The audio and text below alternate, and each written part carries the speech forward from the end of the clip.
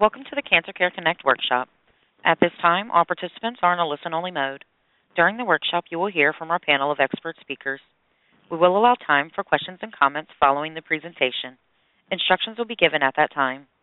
If anyone should require assistance during the workshop, please press star then zero on your touch-tone telephone. As a reminder, this workshop is being recorded.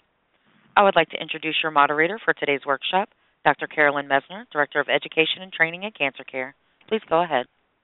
Oh, thank you so much, Crystal, and I too would like to welcome everyone to today's program, Taking Your Pills on Schedule, Its Importance in Treating Cancer. Now, this is a very challenging topic for each of you, and we have wonderful speakers who are going to address this topic with you. And I know you'll have questions during the Q&A part as well.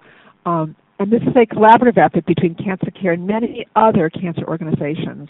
And it really is because of this collaboration and your interest in this program that we have over 372 participants on the call today. And you come from all over the United States, from different regions of the United States, from both rural, urban, and suburban areas. And we also have international participants from Canada, India, Nigeria, Sweden, and United Kingdom. So it's a bit of a global call as well.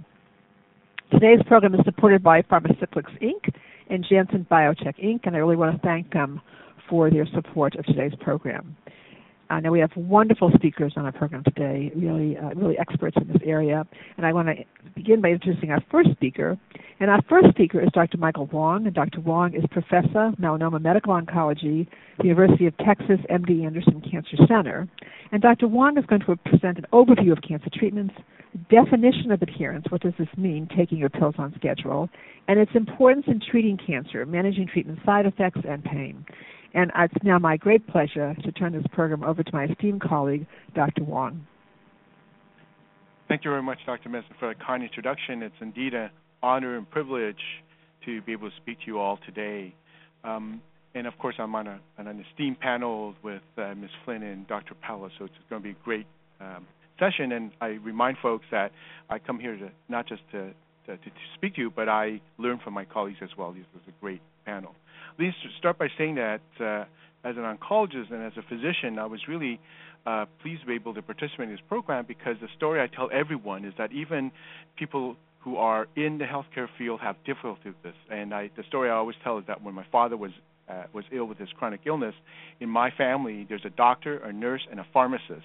And it's embarrassing to admit in an open line internationally that we were not always compliant and we couldn't always get the things right. So I fully feel the difficulties.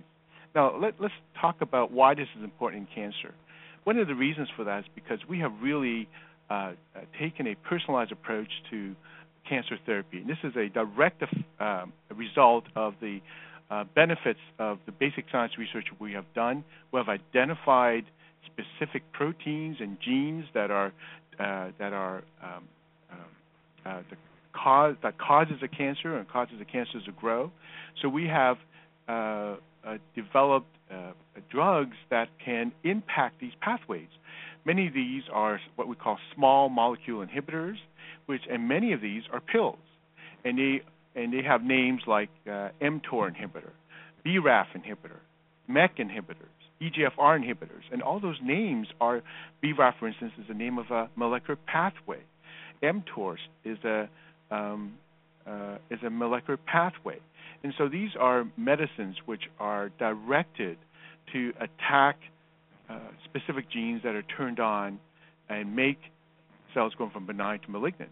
The one that I'm most familiar with because I work in melanoma is the BRAF gene. And not any BRAF mutation, is the V600 mutation. So at the 600th position on the BRAF protein is a single amino acid change which causes that to be activated. And once the BRAF is mutated, it is 680 times more powerful than when it's not activated. And the end result of the activation of BRAF, it makes the cells that are benign become malignant. So it is a key, what we call driver. And so that's a specific example of a pathway. That's not the only one. There's a plethora of these, thank God. And but the important thing is now we have these pills. And so we are now in a situation where I somehow, some of these, in some of my days, I actually kind of reminisce about the old days when people had to come in the hospital and stick their arm out, and we gave them an IV. And in this era of electronic medical record, I can tell to the millisecond when that patient got the drug, what dose and what schedule. But now we have a shared responsibility with our patients and their caregivers, because these pills that we give you are really the actual cancer therapy. So I have a very biased definition of adherence, which is basically taking your medicines on time, on dose, on schedule. And as I've already admitted, it's harder than you think. Let me come back to the example of the BRAF inhibition. In melanoma, for instance, if you do have the proper molecular mutations and you are eligible to use a BRAF inhibitor, the standard of care is not just to use a pill to target the BRAF. We also target what's called MEK, M-E-K.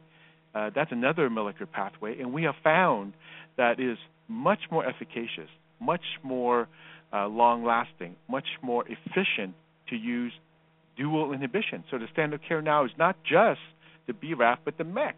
So now these patients usually have pills that target the MEK, the BRAF, and a pill that targets the MEK.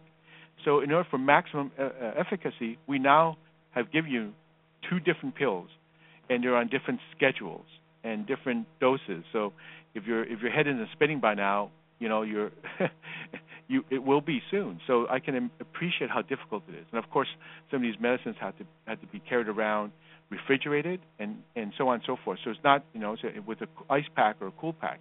And I work in Houston, so I don't need to tell you what the summers are like here. Absolutely, positively tropical. So that adds into that sort of this regimen. And to just digress for 1 second, the other thing that's really important are side effects. So there are side effects that can occur as a consequence of taking your medicines.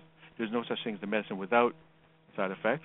And it turns out that what we tend to do, what I automatically do, is ask my patient, well, what are you taking and how often? Why? Because I'm going to go in there and start modifying the schedule with my knowledge of the sort of the pharmacokinetics and pharmacodynamics. So in English, it means with my knowledge of how long the pills last in your body and when the peak levels are when you take each individual pill. So not just taking your pills on time on schedule, but also a standard, stable schedule enables me as a treating physician to go in there and help sort of change things around to help with side effects.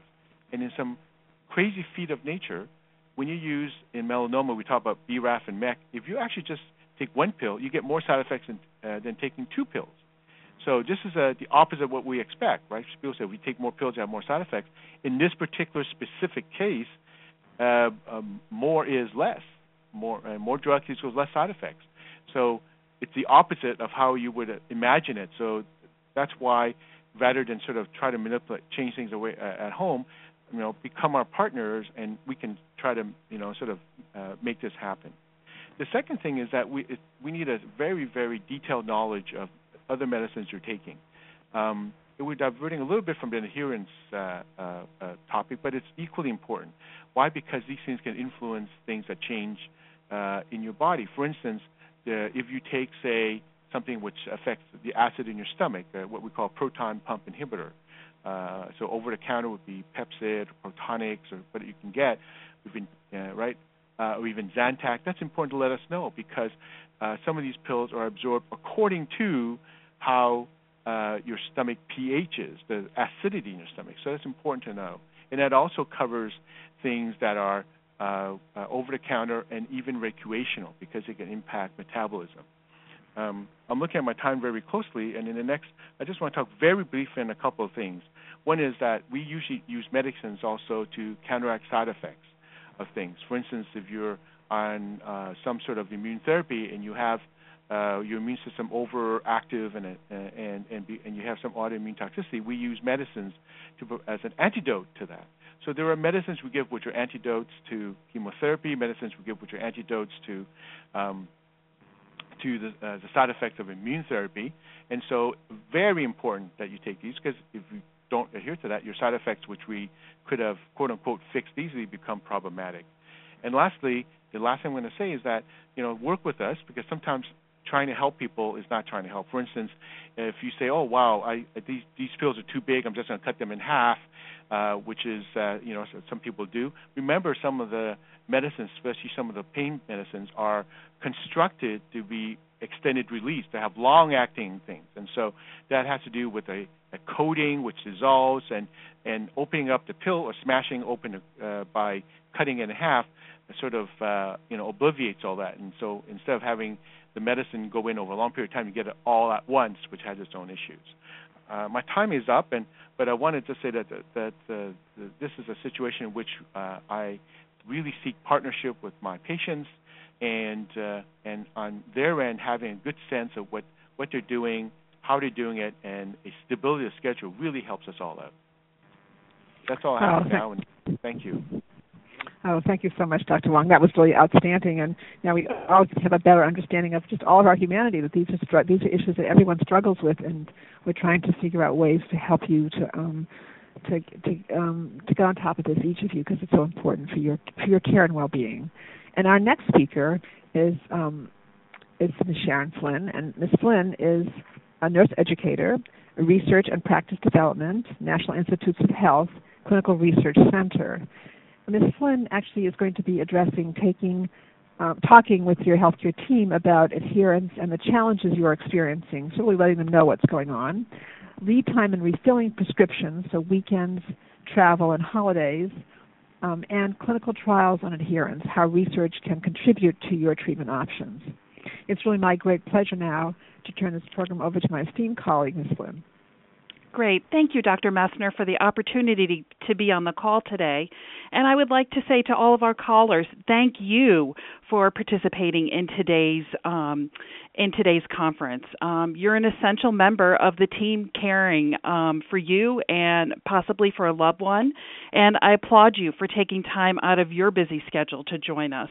And to my colleagues, as Dr. Wong said, he learns from us and we learn from him and Dr. Palios, so thank you. I'm going to first talk to you about talking to your healthcare team. So communication with your healthcare team is absolutely essential. As caregivers and patients, you are the one voice advocating for the very best care. And so I have some practical tips that I want to share with you. And the first one is ask questions. Ask questions and keep asking questions until you understand what's being said and that you understand it well enough that you're able to go home and explain it to someone else. How many times have we understood something someone was telling us in the heat of the moment, but then we went home and we had a hard time explaining it to someone else? I've been in that situation, and so perhaps some of you have. So keep asking questions. And don't be afraid to take notes or have a note taker with you. I'm frequently asked to join family members or friends that have medical appointments discussing different treatment options or surgeries. And as the note taker, I also ask questions. Maybe there's questions that are difficult for our patients or maybe our primary caregivers to ask that I'm not afraid to ask. But I want to encourage you, there's no question that you can't ask your medical team or share with them. We really want to know what's happening in your life and how we can help if you're having difficulty with your medication regimen. Sometimes I ask people to draw pictures for me if I'm just not understanding a particular treatment or how it works. Sometimes a picture is worth 1,000 words. So don't be afraid to ask for a picture or a calendar or really having all the medication names written down. I'm a terrible speller, so sometimes I don't always catch the spelling of a medication correctly. And so I'll ask the healthcare team, could you spell that for me? Sometimes our names are difficult to pronounce and sometimes to spell. And so never hesitate to say, could you just spell your first and last name for me and get their contact phone numbers. It's important to have contact phone numbers for your healthcare team, not just during kind of 9 to 5 when the office is open, but also on nights, during nights, weekends, holidays, Are there other members of the oncology practice that you can contact? Is there a particular unit at the hospital you should call? Do you know where your local emergency room is, so that you could direct or drive your family member there if needed? We talked about having your healthcare providers, all of their names written down with their phone numbers. It's also important to have their role on the team. So, it's just as important to have the social worker's name and phone number as the physician's, as the pharmacy contact phone numbers. And you want to make sure that multiple people have that list, and that you have it multiple places in your house. I know that my patients right now love having it on their phone, and I say, okay, just make sure you've got a written copy somewhere in case the day comes around that your phone battery dies or something, there's a glitch somehow, and that you don't lose all of those phone numbers and contact names. And don't be afraid to speak up. If something doesn't feel right, or you just are having trouble, with comprehending something, keep asking. And this could be something like, oh, gosh, I'm experiencing pain, and I didn't think I would have pain on this treatment regimen. It's definitely a time to speak up. Or if you have nausea and you're taking a pill to help combat the nausea, but it's not working, your healthcare team needs to know that. Some other questions that your healthcare team is very interested in knowing is, how have you been doing since your last appointment? We want to know, were you able to do the things you wanted to do when you got home? Or did you struggle with some things? Are you eating and drinking enough? I ask my patients, what did you have for dinner last night? What did you have for breakfast 2 mornings ago? How much fluid are you drinking? Were you able to take all of your medications? Were you able to take them on schedule? Or maybe some of them are late. And that's okay. We need to know that. That information is just as important as whether you took the medication or not. If you took them late, why was that?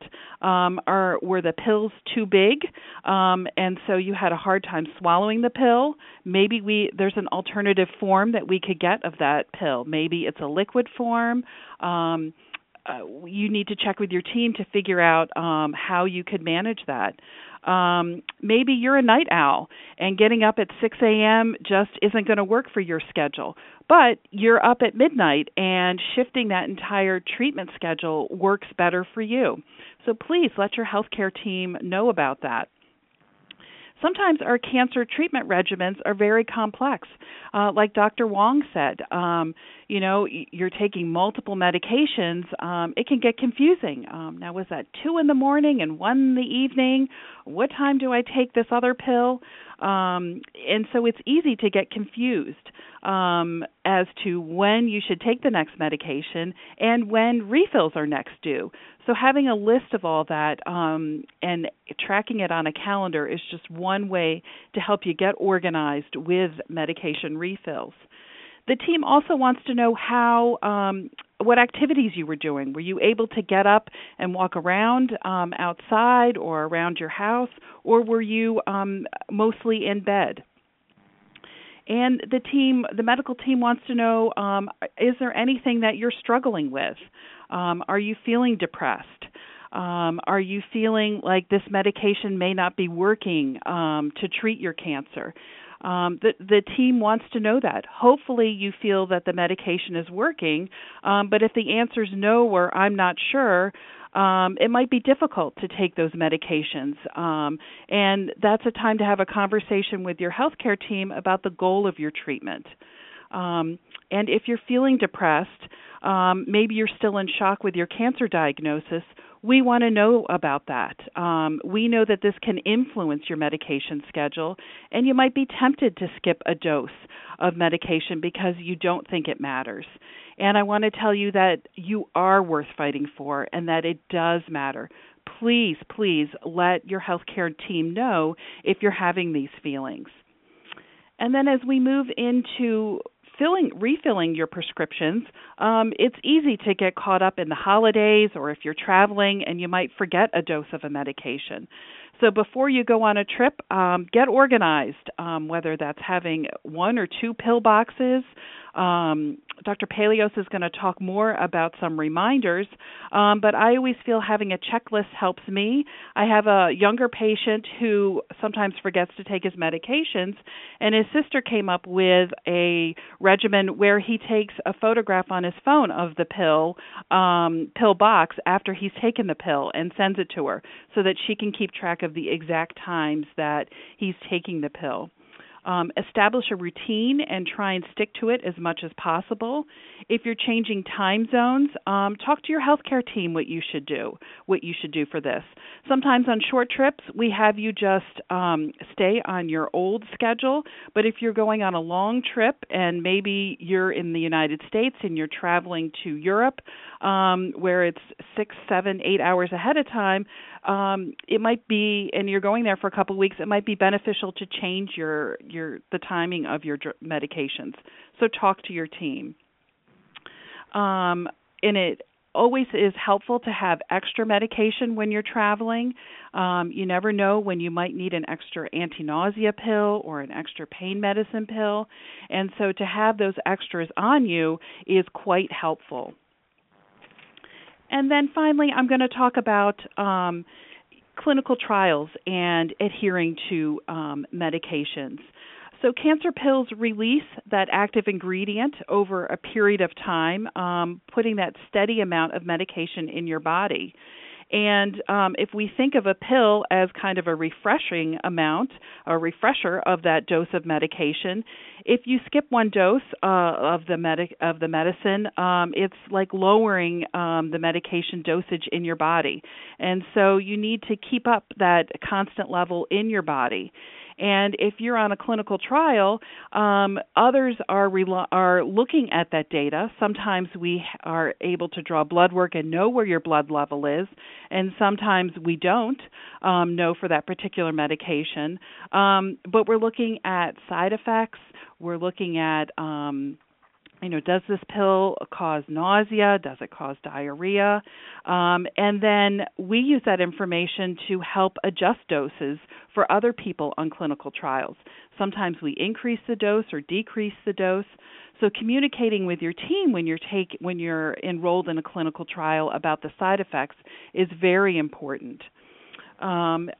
And it's not only important for the team, but for the future people that might be taking that study medication in the clinical trial. And then when the Food and Drug Administration, or the FDA in the United States, goes to approve that drug, they're going to be looking at everybody that was on that trial and what kind of data they have, what dosage they were taking, what side effects they had, how did it help treat their cancer.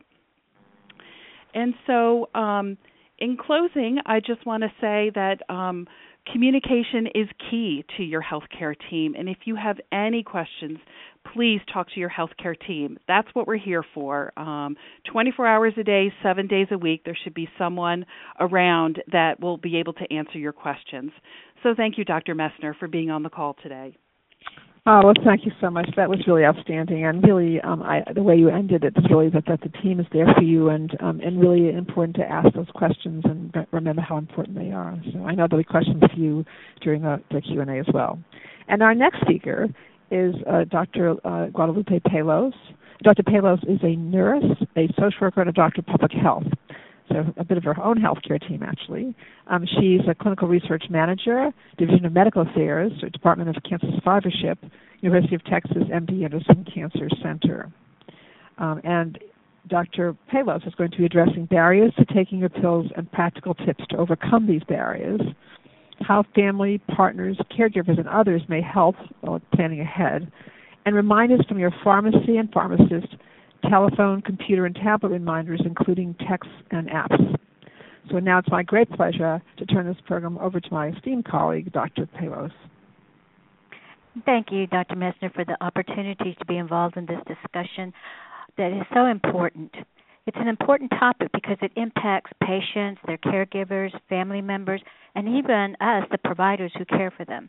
We all recognize the importance of taking medications as prescribed by our providers and to follow the instructions that we're giving.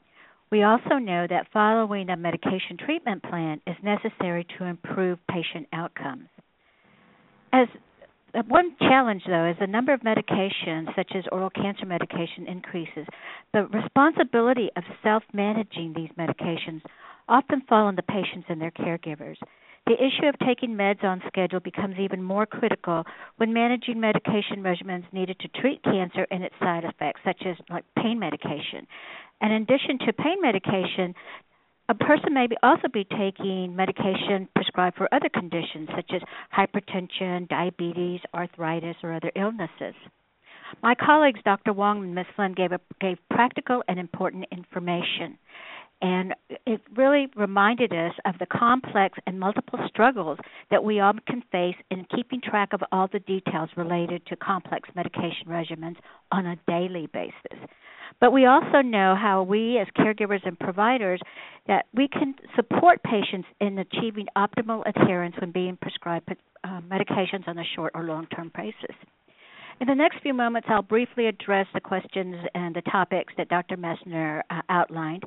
I will, again, just touch on the barriers toward taking medications and ways to overcome these. I'll describe strategies that patients and caregivers can use to be proactive in asking specific questions of their healthcare team. And then finally, I'll present the information on some of the ways, traditional, such as making handwritten schedules, or innovative strategies for medication reminders, such as all the techie things like mobile apps, text-to-phones, and other techniques. Let's begin by talking about some of the common reasons for not following medication treatment plans. Research and feedback from patients and caregivers indicated that about one-third of cancer patients admitted that they didn't always follow their medication regimen, and that more than half admitted that they often forgot a dose. What those statistics tell us is that they're human, just like the rest of us. As Dr. Wong gave that beautiful example of his family, we know even healthcare professionals have difficulty in following complex treatment regimens. But there are factors, and I'm going to outline a few. One is provider-patient communication. Sometimes patients don't receive adequate education or information. And it may be that or it could also be that they receive it, but maybe they weren't able to take it all in by themselves, if they went to the visit by themselves, or maybe it was overwhelming for the caregiver and the patient. So it's important for patients and families to ask questions and not to think that they're bothering the providers if they take the time to ask the questions. There can be financial barriers, such as having a co-payment tied to each medication. And if that is a problem, I'd like to remind you that Cancer Care provides services in this area, and Dr. Messner will cover a few other resources that are available.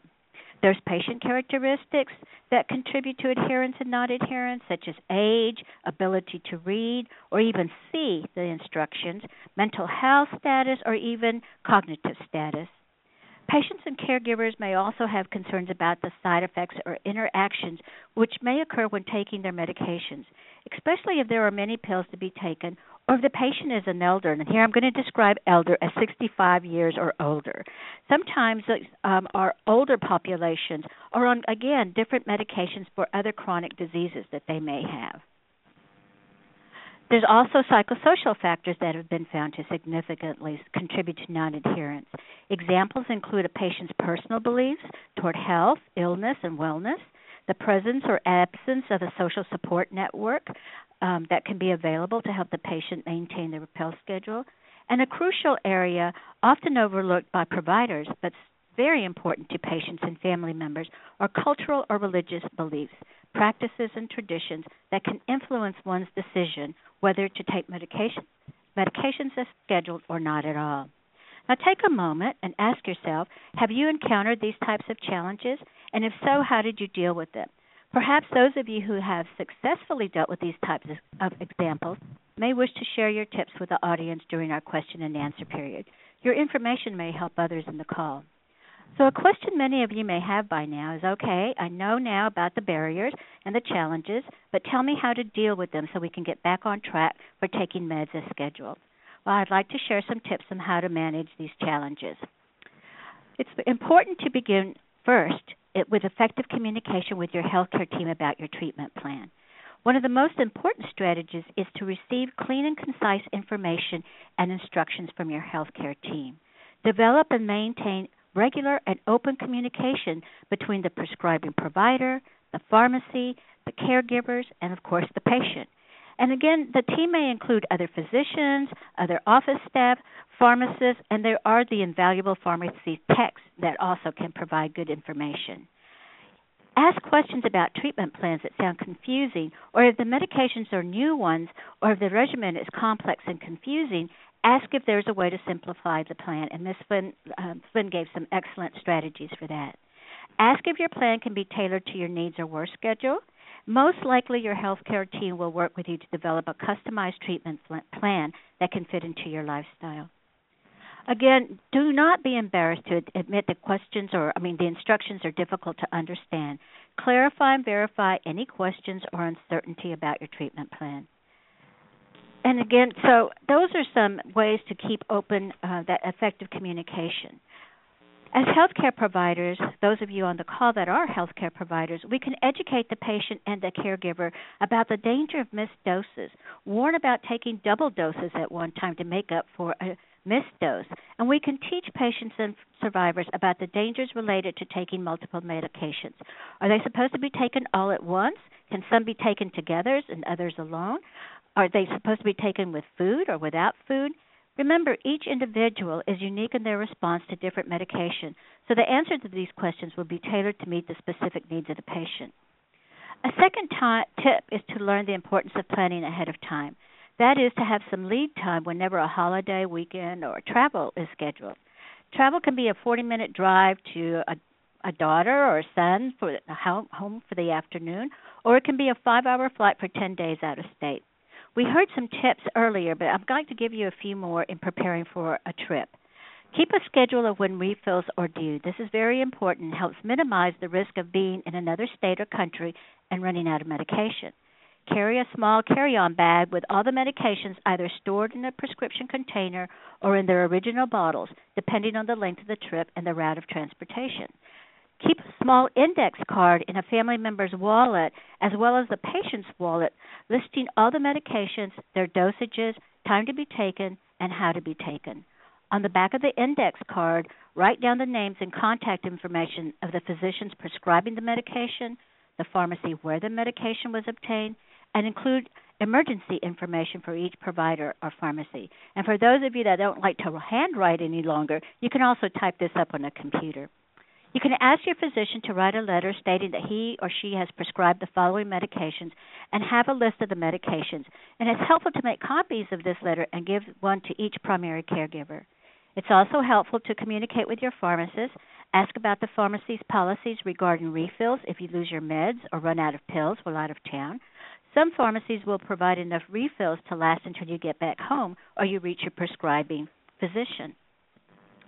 Thirdly, it's important to follow the schedule, dose, and correct medication as prescribed.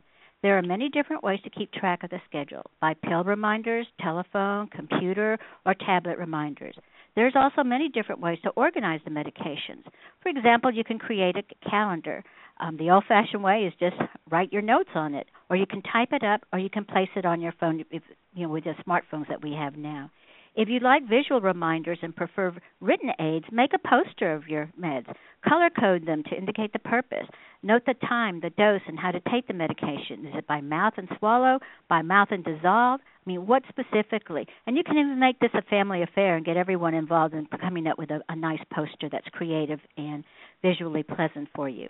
You can use pill reminders. You can use the pill containers by day or week.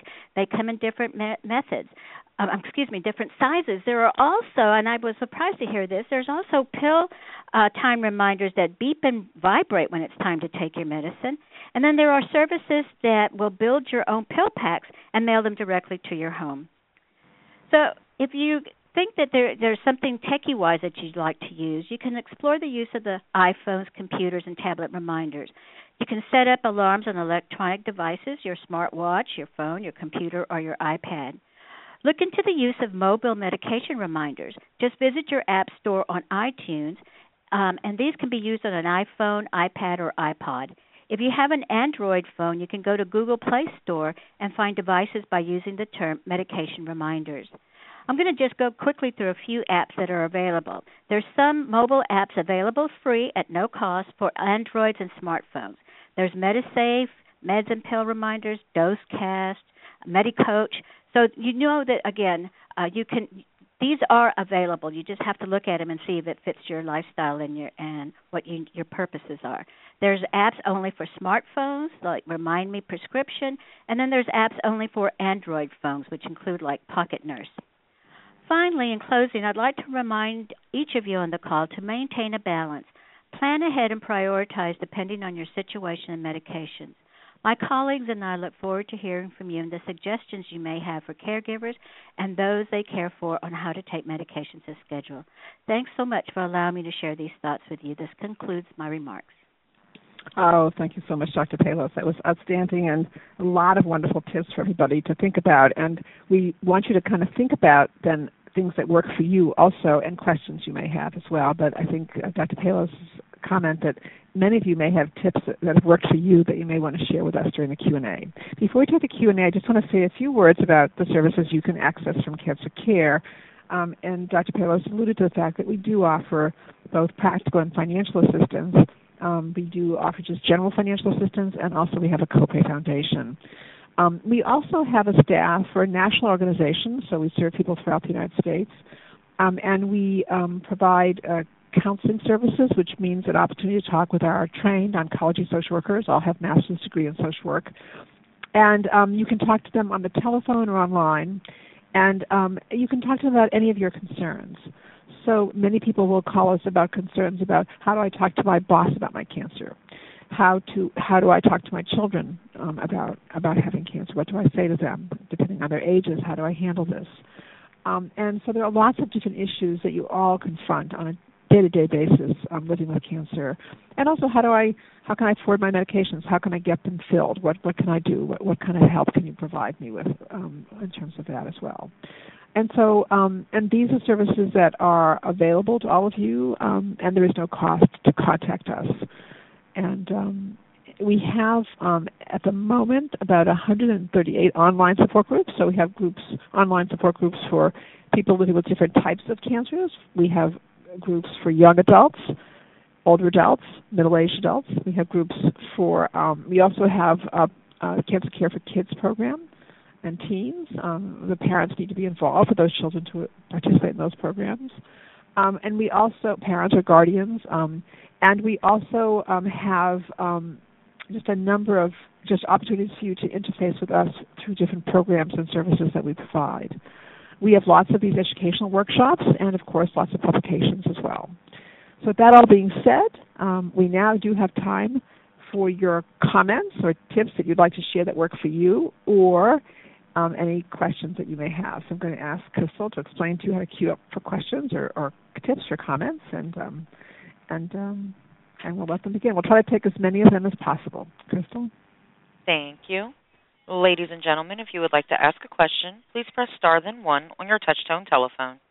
If your question has been answered and you wish to remove yourself from the queue, you may press the pound key. Those of you on the web may submit questions by clicking Ask a Question. And again, ladies and gentlemen, to ask a question, please press star and then one. So actually, we have a comment from one of our online participants. And for Dr. Palos to start with. Thanking you for the great tips, and then saying that older adults are not always so good with apps and smart technology. What are the best ways to ensure medication is taken in older adults? Mm-hmm. That's an excellent question, and there's a couple of different ways, and I know exactly what you're saying about some of those apps because they are pretty sophisticated sometimes. As I mentioned, some of the ways can be just the old-fashioned way. Just get a calendar, write down the meds that are there.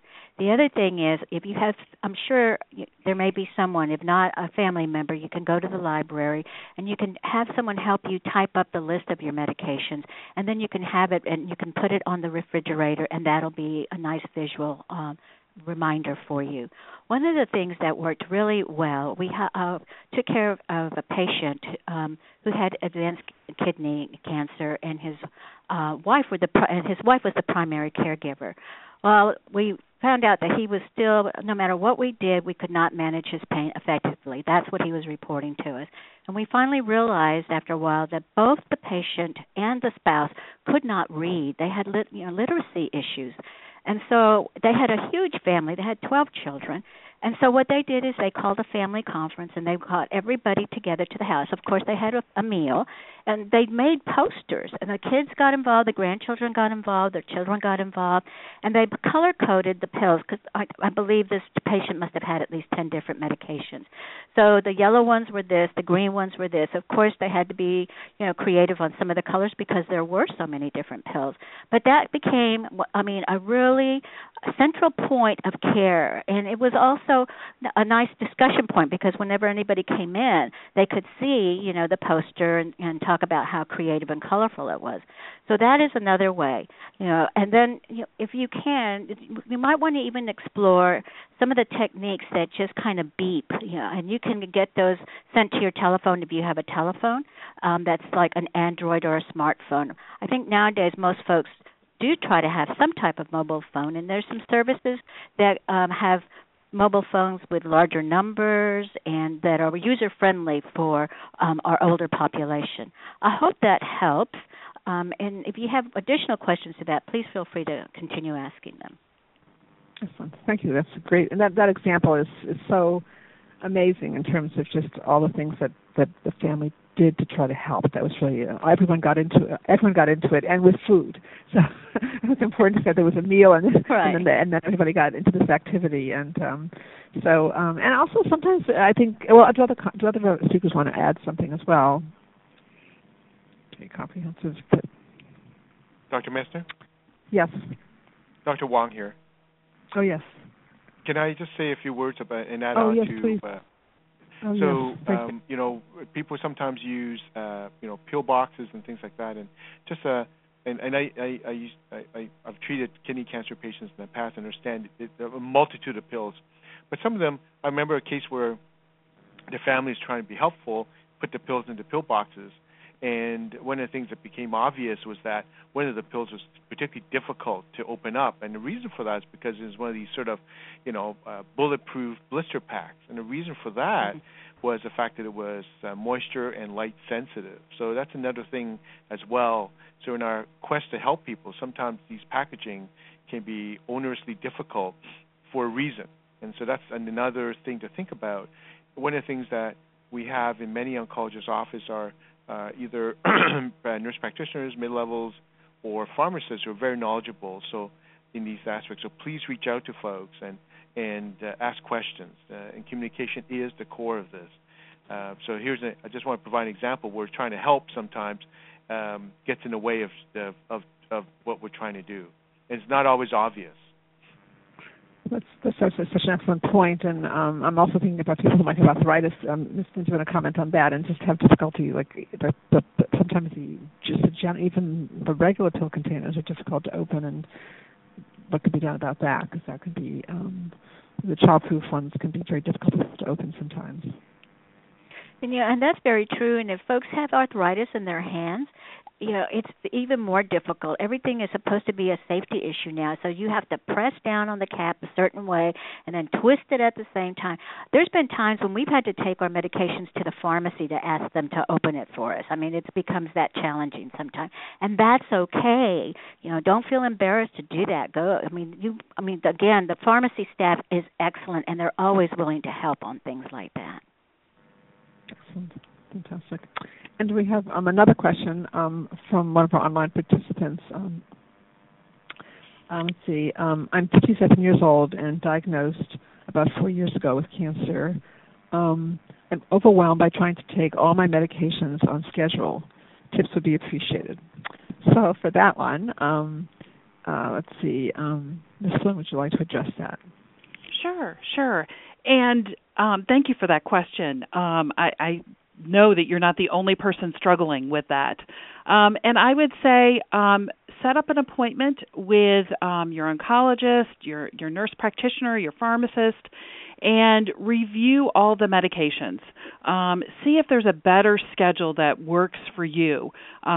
Maybe there's some pills that can be eliminated. Maybe there's pills, if they move the schedule around, would be a little bit easier to take. I always find talking to the pharmacist particularly helpful when I'm confronted with, gosh, I've got 15 medications and I've got to juggle them throughout the day. What is the best way to handle that? So that would be my suggestion. And does anyone else want to add anything? Okay, excellent. And so this question has come up before, but again, it sounds like it's one that merits repeating. And this one would be for Dr. Wong. I'm not very tech savvy. Do you have tips for helping keep track of medications and treatment schedules that do not rely on technology? Right. So, I mean, I have personal experience with this as well because, my father got ill. He's from the old country. A very smart man, but not formally educated, and so I think you have to be inventive and also culturally sensitive to what things are and how people interact with the world. And this is one where the healthcare team should spend a little time diving into it. As well, when I practice in Los Angeles, the community there very mixed, and sometimes you have to understand where people are coming from, what is helpful. I like physical aids. Things like pill boxes and things that are, very, very simple to operate and visual, and so people can look at it. Pill boxes that go Monday to Sunday, for instance, and say, okay, this is Monday, I took it, and here I am, right? The technology part comes in when you want to have some things that are automated, right? So phones and things like that. But technology can be as simple as a kitchen timer. It can be as simple as, calendars and things that you write on. It doesn't have to be high tech only because the end of the day, it has to be something that works for the person involved. Some of these things are very cultural as well. So they lived in in a community of folks that are culturally very homogeneous. So in a Chinese I'm Asian, so in a Chinese assisted living facility. So people gathered up and had helped themselves. They had a community of folks that remind themselves. So it's not just physical things, but things around you and sociologically. And of course, family is always important. So we would be calling them and saying, did you or did you not, take the medicines, and so on and so forth. It doesn't have to be high tech. It just has to be things where you are paying attention. Excellent. Any other comments on that? That was a really comprehensive answer. Thank you. Can I add on? This is Sharon. Yes, please. Yes. I think Dr. Wan had an excellent point to enlist the help of those distant caregivers too. It's a great way for them to be involved in the care and checking up to say, hey, it's 7 p.m. It was time for that medication. I'm calling to check and see how you're doing today, and just to remind you while we're talking to take that medication. They can also be very instrumental in keeping track of when it's time for a prescription refill, making the call to the pharmacy or emailing them to get that prescription refill going, or having it home delivered. So I think it's a great time to get long-distance caregivers involved. Excellent. I would just like to add something, Dr. Messner, if you don't mind. Again, all of these tips are excellent tips. But if you don't communicate that you're having challenges to the healthcare team or to anyone in your family, then it does create a problem. And that example that I gave you of the patient and the spouse, they were, he was the patriarch of this large family, and he did not want to admit, even their children did not know that they didn't know how to read well, and it was surprising to them, and they really felt embarrassed, and the children did because and they had never bothered to ask mom and dad, and then they started finding out, oh yeah, he always said he was missing his glasses and things like that. So a key point again is effective communication. Do not be embarrassed. We are all, we're all human, and many of us, and including me on this call, we have faced the same challenges. So be comfortable in speaking to your health care team about these issues. Dr. Messner, one last thing from Dr. Wong here. Yes. Even though the patient proper is not technically savvy, the family and the people around him may be. So, for instance, I know situations where the children and the relatives program the phone to have alarms during pill time, and when the alarm goes off, they know how to just dismiss the alarm. That's easy, but the setting up of the alarm and so forth may be difficult. But once that's done, that's something that's ongoing, and so that's an example where you may not be tech savvy, but I would just bring in folks usually under the age of 16 to help me do things in myself, and so I think that's time, and I fully understand the issue of being a patriarch or matriarch of a family. Asians are very much this way. We have our own, but I remind folks that life is a circle. And at one point we take care of our children, and at some point they take care of us. That's also one of the communication, not just with the healthcare giver, but within family. And sometimes the passing of the flame and the responsibility is quite a cultural shift change, but all which we agree has to occur at one time or another. So that engenders a whole lot of internal conversations with the family. Such really real points that everyone is struggling with. Thank you so much, all of you. Our speakers are the questions are wonderful, and our speakers are really letting you all know that we're all, human, and we really, that kind of circle of helping each other is really so important. Thank you all. And we have a question. This is an interesting question. I'm going to ask Dr. Palos to begin with it. How to handle a person who wants to take a break from the medications on weekend, need for time off from being ill. It's like a vacation from being ill. How to handle this? And it's coming from it's from online. It's from someone who wants to help with that recognizes this problem. That is a very interesting question. I believe the best thing to do number one is talk to the healthcare team, because some of those medications may not be able to be stopped midway or for a few days. Especially in some of the chemo medications, they need to go through a daily regular schedule. I can understand where someone would want to take a break, but maybe the break could be also that instead of taking 10 medications, maybe they're going to take 4 medications. But something like that, it's so critical to communicate that desire or that wish to the healthcare team, and then the healthcare team, along with the caregiver and the patient, can plan and discuss what is reasonable and safe, because remember, we want everyone to be safe with all these medications also. What is reasonable and safe given the medication plans that you're on? Sometimes with this disease, I know patients tell me all the time, I feel like I have no control. And I think medications is one of the areas that sometimes patients feel that they have no control. So if the person feels that way, don't tell them no right away, but just sit there and say, let's go make an appointment, or let's go talk to our healthcare team or the nurse practitioner or the advanced provider that's there. But I would really, caution about just stopping it in all medications cold turkey without telling anyone. You need, that communication again. You keep hearing me say that because it is so important and critical when we're talking about medication plans.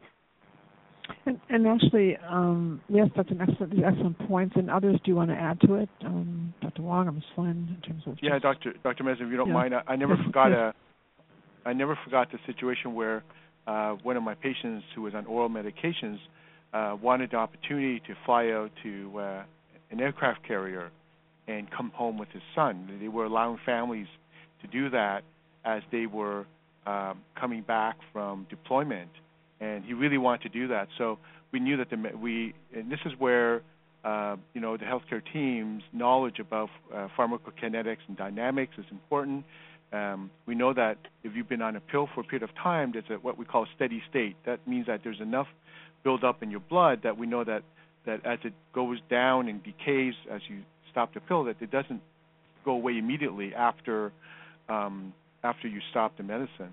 So we actually figured out on a schedule how to do this. And this particular medication had a 2-week break built in, and so we finessed that time to give them the time to go out there. That was important to them. We have patients that say, I'm going to get married, and I need to be in the best possible physical situation for that, and then we will work around that as well. I think if it's not just holding medication, but understanding what the disease state is. Do we have good control of the cancer or not? And what stage of the cancer we're dealing with? I think it's more difficult if you're taking a medication that is to treat a side effect or to counteract or medications as an antidote, because we're treating a side effect, we're treating something that came up, we're treating an example is infection. Right, you want to make sure that you're on. So those have a little less flexibility. But then again, you can work with the knowledge of the medicines and their sort of half-life in the body. We have medicines that we sometimes substitute.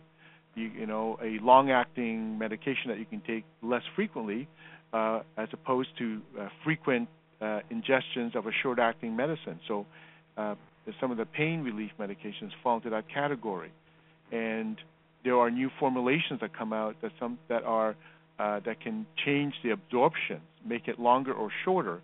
So there's lots of ways to do this, and I'm getting a little bit technical, but I just want to impress upon you there are technical ways to get at it. Again, communication is so important. Tell people what your life is like, and I tell folks, when we're doing well in cancer care, you don't shape your life around the therapy. We shape the therapy around your life. Right. And my job is to get you to the point where that's what's happening, right? So work with the healthcare team and your knowledge of the medicine.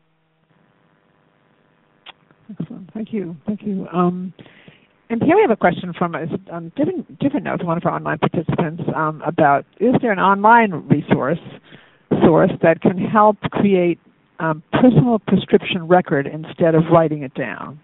So they can have a whole personal prescription record that is online.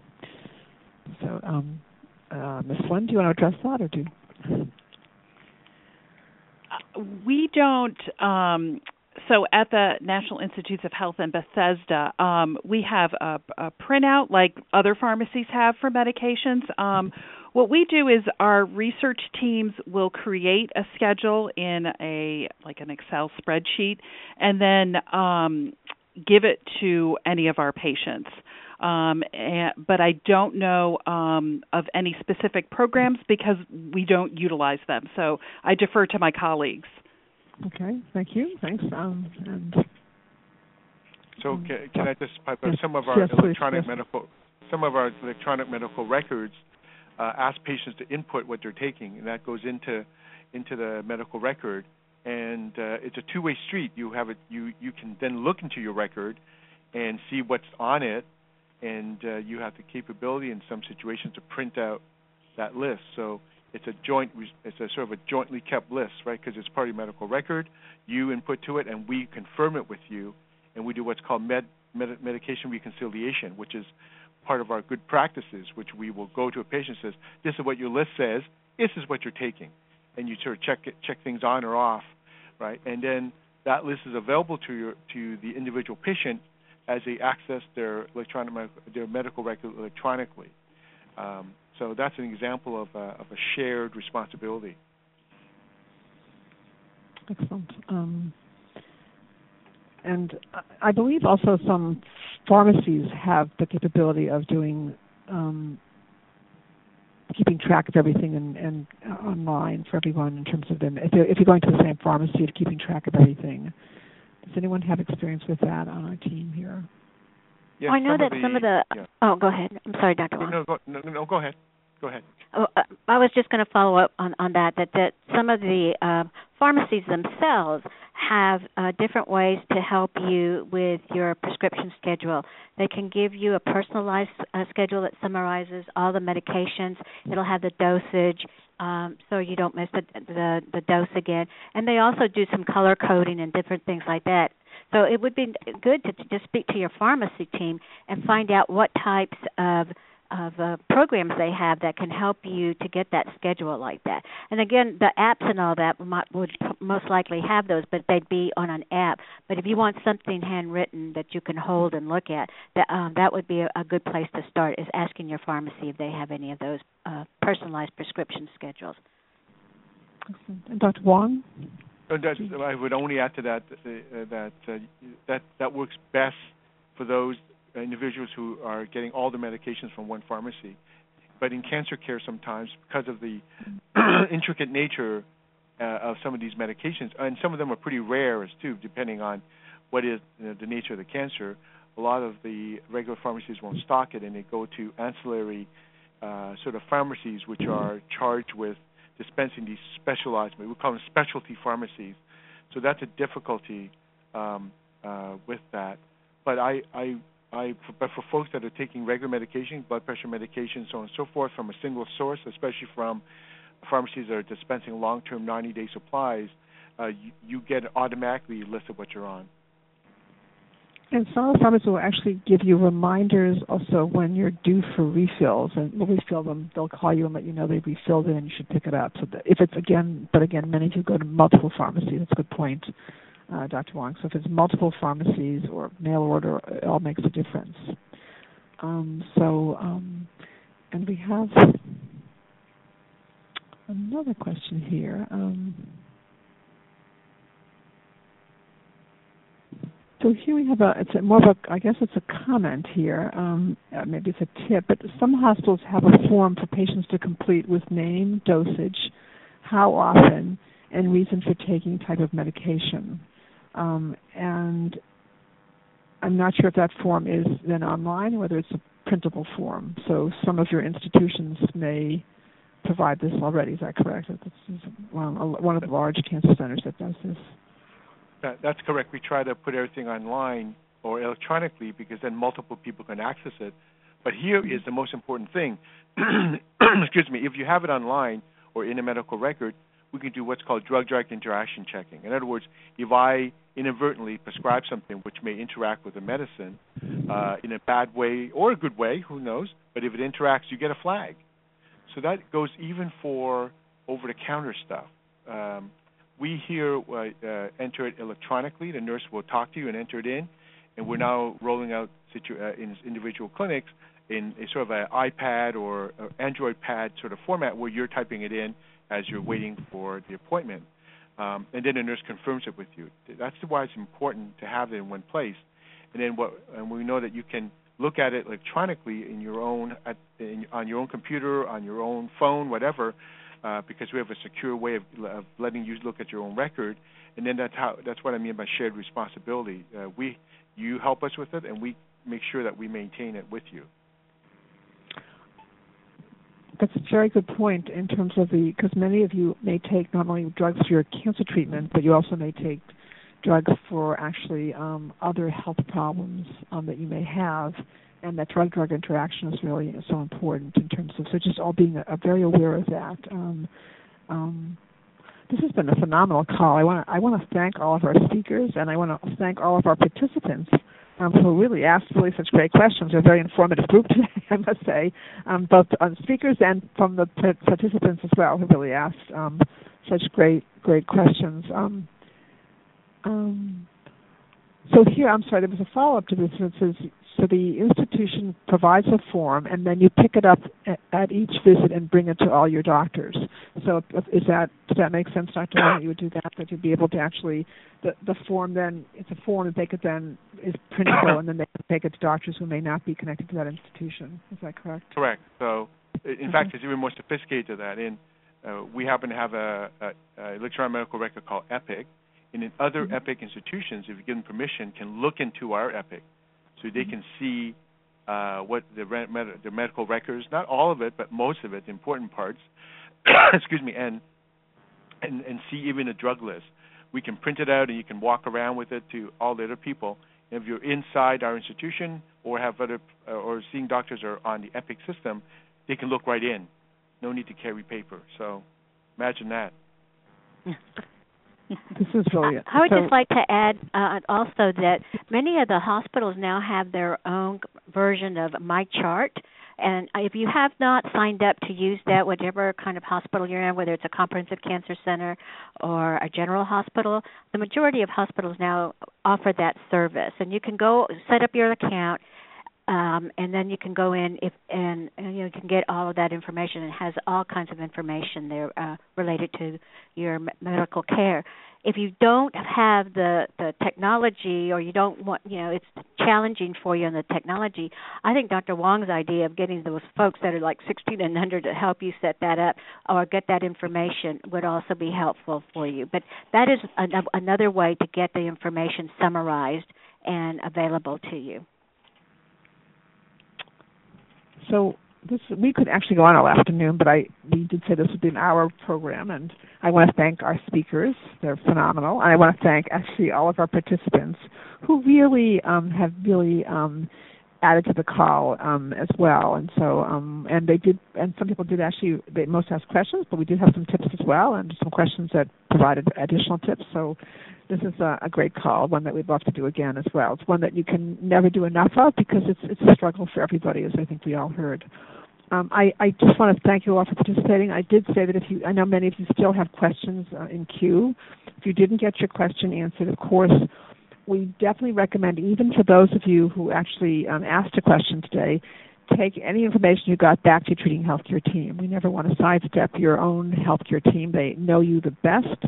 They know a lot about you, and so please take any information back to them.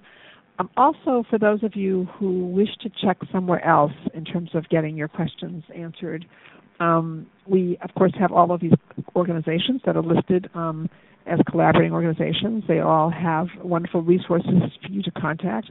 I often recommend the National Cancer Institute as a resource as well. It's a wonderful resource. It has both an 800 number and it has a website, www.cancer.gov. And what's great about their website for everybody is that it has, for those of you who like to use a live chat feature, is that you can post your question on Get Help Now, and the information specialist will address your question. We'll check their whole databases about the question you're asking. So, and you'll be, when you get your evaluation at the end of today's program, actually it'll probably take a day for you to get the evaluation. When you get the evaluation, in the evaluation we will include all the resources that we can think of that were mentioned today, and that also that we're aware of that would be helpful to you in managing this issue of the call today. And also, as we conclude the program today, none of us want any of you to feel that you're alone in struggling with this issue. If you don't have family, if you don't have friends, you may have neighbors. If you live, depending on what your living situation is like, you also, your team, your healthcare team, need to know if there's any support for you or if there isn't, so they can build in support for you to get the help you need. Some of you also have concerns about the cost of your medications, which is an issue for many people. And I have to say that there are programs to assist with the cost. There are financial assistance programs. There are copay assistance programs. So please don't throw up your hands and think nothing can be done. Things can be done so that you can, if the cost of the medication is prohibitive for you to take the medication, please share that with your healthcare team. And also please do contact Cancer Care as well, because we do have resources to help you. And if we don't have them ourselves, we have some ourselves, and if there are others out there that we know of, we will refer you to them. And we also have 2 programs coming up that might be of interest to some of you, and you'll be getting the information in your materials as well after the call, but we are having a program on a wholly different topic on joys and challenges of pets in your home when you have cancer. So that's a program that's coming up on April 8th. And we have another program on managing eye and vision changes related to cancer treatments, and that's coming up on April 15th. So there's more coming up, and you'll get the whole schedule of upcoming programs. So again, I want to thank you for your participation today on the program. You now know that if you feel it when you're feeling alone, you can call us at Cancer Care, and there are lots of resources out there for all of you. Thank you all, and have a wonderful day. Well, ladies and gentlemen, thank you for your participation. This concludes the workshop, and you may now disconnect. Everyone, have a great day.